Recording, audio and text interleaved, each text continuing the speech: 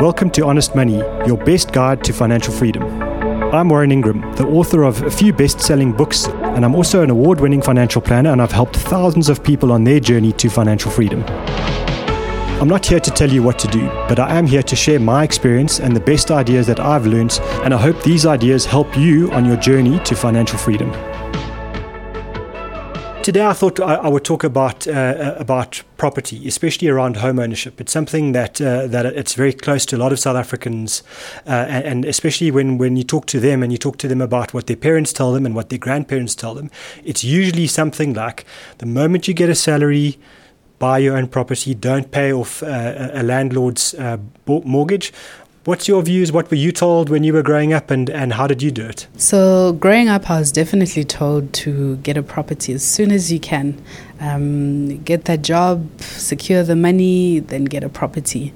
So those were my views initially, and I did do that. I actually followed through, and I bought my first property around 2011.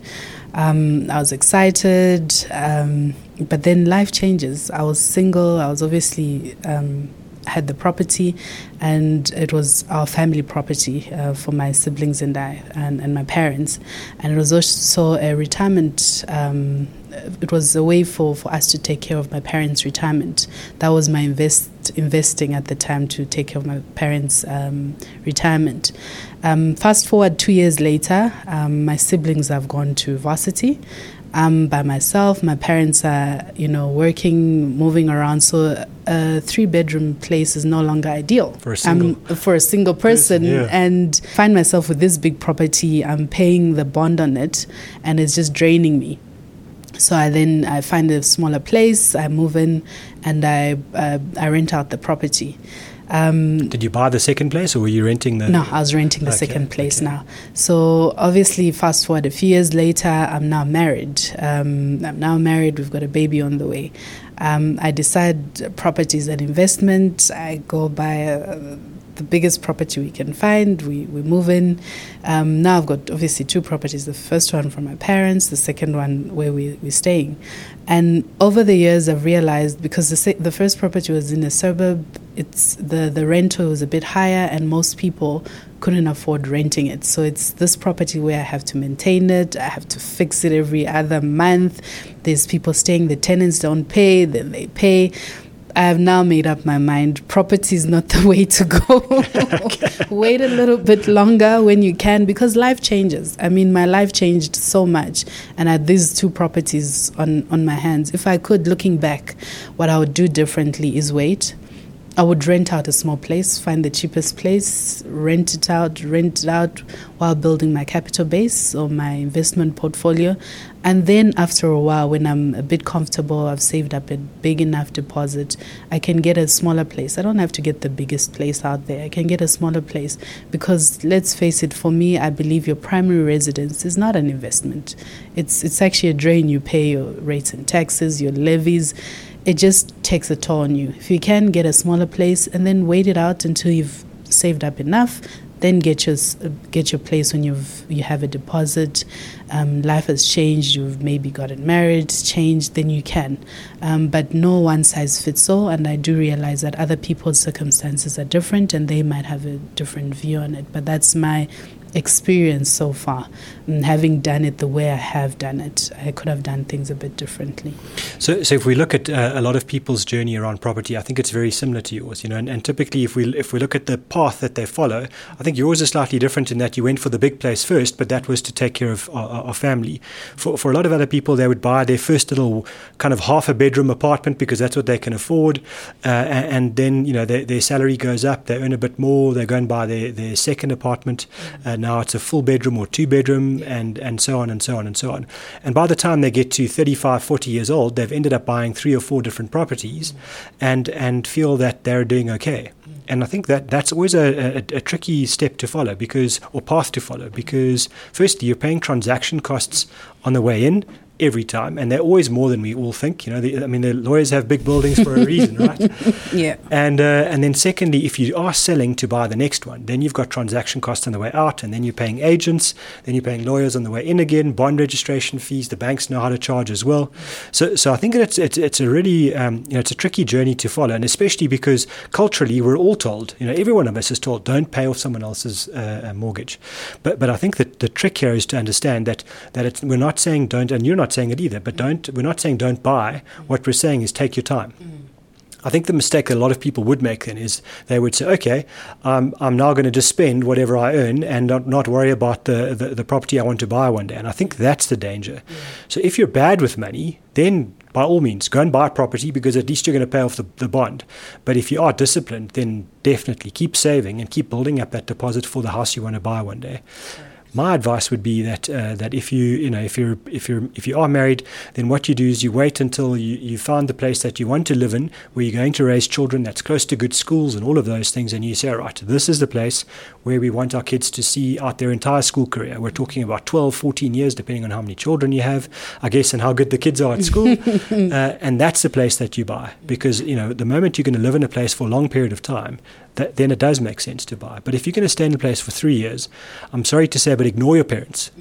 Keep saving and keep investing the money. That's an important thing to do. But don't keep buying the apartment over and over again, because that doesn't help. It doesn't help at all. And the fact is, you have to pay. Remember, there's interest. I mean, you pay, but there's a capital and interest portion on your monthly installment, and you want to be able to pay more than the minimum. You want to ensure that you've saved up a good deposit. You're comfortable with the area. You're going to spend quite a lot of time in that area. You don't want to, because areas take time to appreciate in terms of the property value. You don't want to sell at a loss. You don't want to be changing every 2 to 3 years or every 5 to 10 years. You want to make sure you stay in for a good period. And I think that's probably the secret to any long-term investment anyway. And property is definitely one of those. Is that if you commit to it in your mind for 10 or 12 years, then if things go really well and it doubles in value over 5, that's a bonus. But expect it to take a long period of time to grow. So okay, well, we're not going to have an argument about property. I think we're on the same page there. The last question I wanted to ask you today was if you could tell the people that are listening one thing. What's the one thing about money or about investments that you would like them to know that can help them on their path? Money is a tool. It's a tool to get you from where you're at to where you want to be in the future. Use it wisely. You've got a certain period of time if you're working, or if you're an entrepreneur, you've got a certain period of time, and time is of the essence. The earlier you start, the better your money has to work for you. Stay invested, spend below your means. Don't live beyond what you can afford, and stay invested. I think make that decision, commit to it. It takes time. There's no quick wins. If someone says they can double your money tomorrow or in a month or in a year, be wary. Run away. Stay far away from it. Anything worth having takes time. It takes time to have and to build, and be consistent. Even if it's 100 Rand or 200 Rand or 500 Rand, you look back 10 years from now and you'll be glad you started. I started on my journey officially 3 years ago, and one thing I always look back on, or one regret I have, is I should have started earlier. I wish someone had told me the principles from the first day I started working. I wish someone had told me that. Then I think I would have been far ahead than where I am right now. So if you're young, you've just started working, start today. Start with 100 Rand, start with 200 Rand, start with 500 Rand, start with whatever. The whole thing is to start. And when you start, you just find information that freely becomes available to you because you're looking out for it. Information won't just come to you. It will come to you as you look for it. They say the teacher always appears when the student is ready. Exactly, yeah. When you're ready for it, you'll find the information. I mean, I made the decision after listening to that 702 radio show you had of Super Save Julia to realize that, you know what, I'm a working professional, and if I really tried and I put my effort into this, I can become like a super saver Julia. How she did it. It's possible. It's not limited to a few. It's possible. Just start with what you have. And when you look back, I mean, I started with a small amount of money. I think I started with 500 Rand. But as I've gone on the journey, I've made sure I've cut down on other things that has allowed me to increase the monthly contribution that I do to my investments. We've managed as a couple with my husband, we've managed to pay off our car. We now have that money from the car going to investments. So you find ways, because you're on the journey and you want to add more to it, you find ways of cutting out things that you don't need to make sure you sacrifice, knowing that in a couple of years, my kids won't have to face what I faced, where I started. They'll be better placed to start off when they finish varsity or college or whatever it is they choose. There won't be financial pressure for them to start from a negative like I started. There will be something at least waiting for them to start their lives when they choose to leave home. The only thing I can add to that, I guess, is that debt is a weapon of wealth destruction. And so if you can stay out of debt, if you have got debt, pay it off really quickly, and don't live to impress others, and especially don't use debt to impress others, because that's a great way to destroy your whole life, not just your financial future. And I think you're right. It would be great to start as early as possible, but if you haven't started early as possible, the one thing to note is it's never too late to start. You can start now and get ahead. Well, that was Honest Money. Well done, and thank you so much for coming in. Thank you for having me. Thank you. Thank you for listening to Honest Money.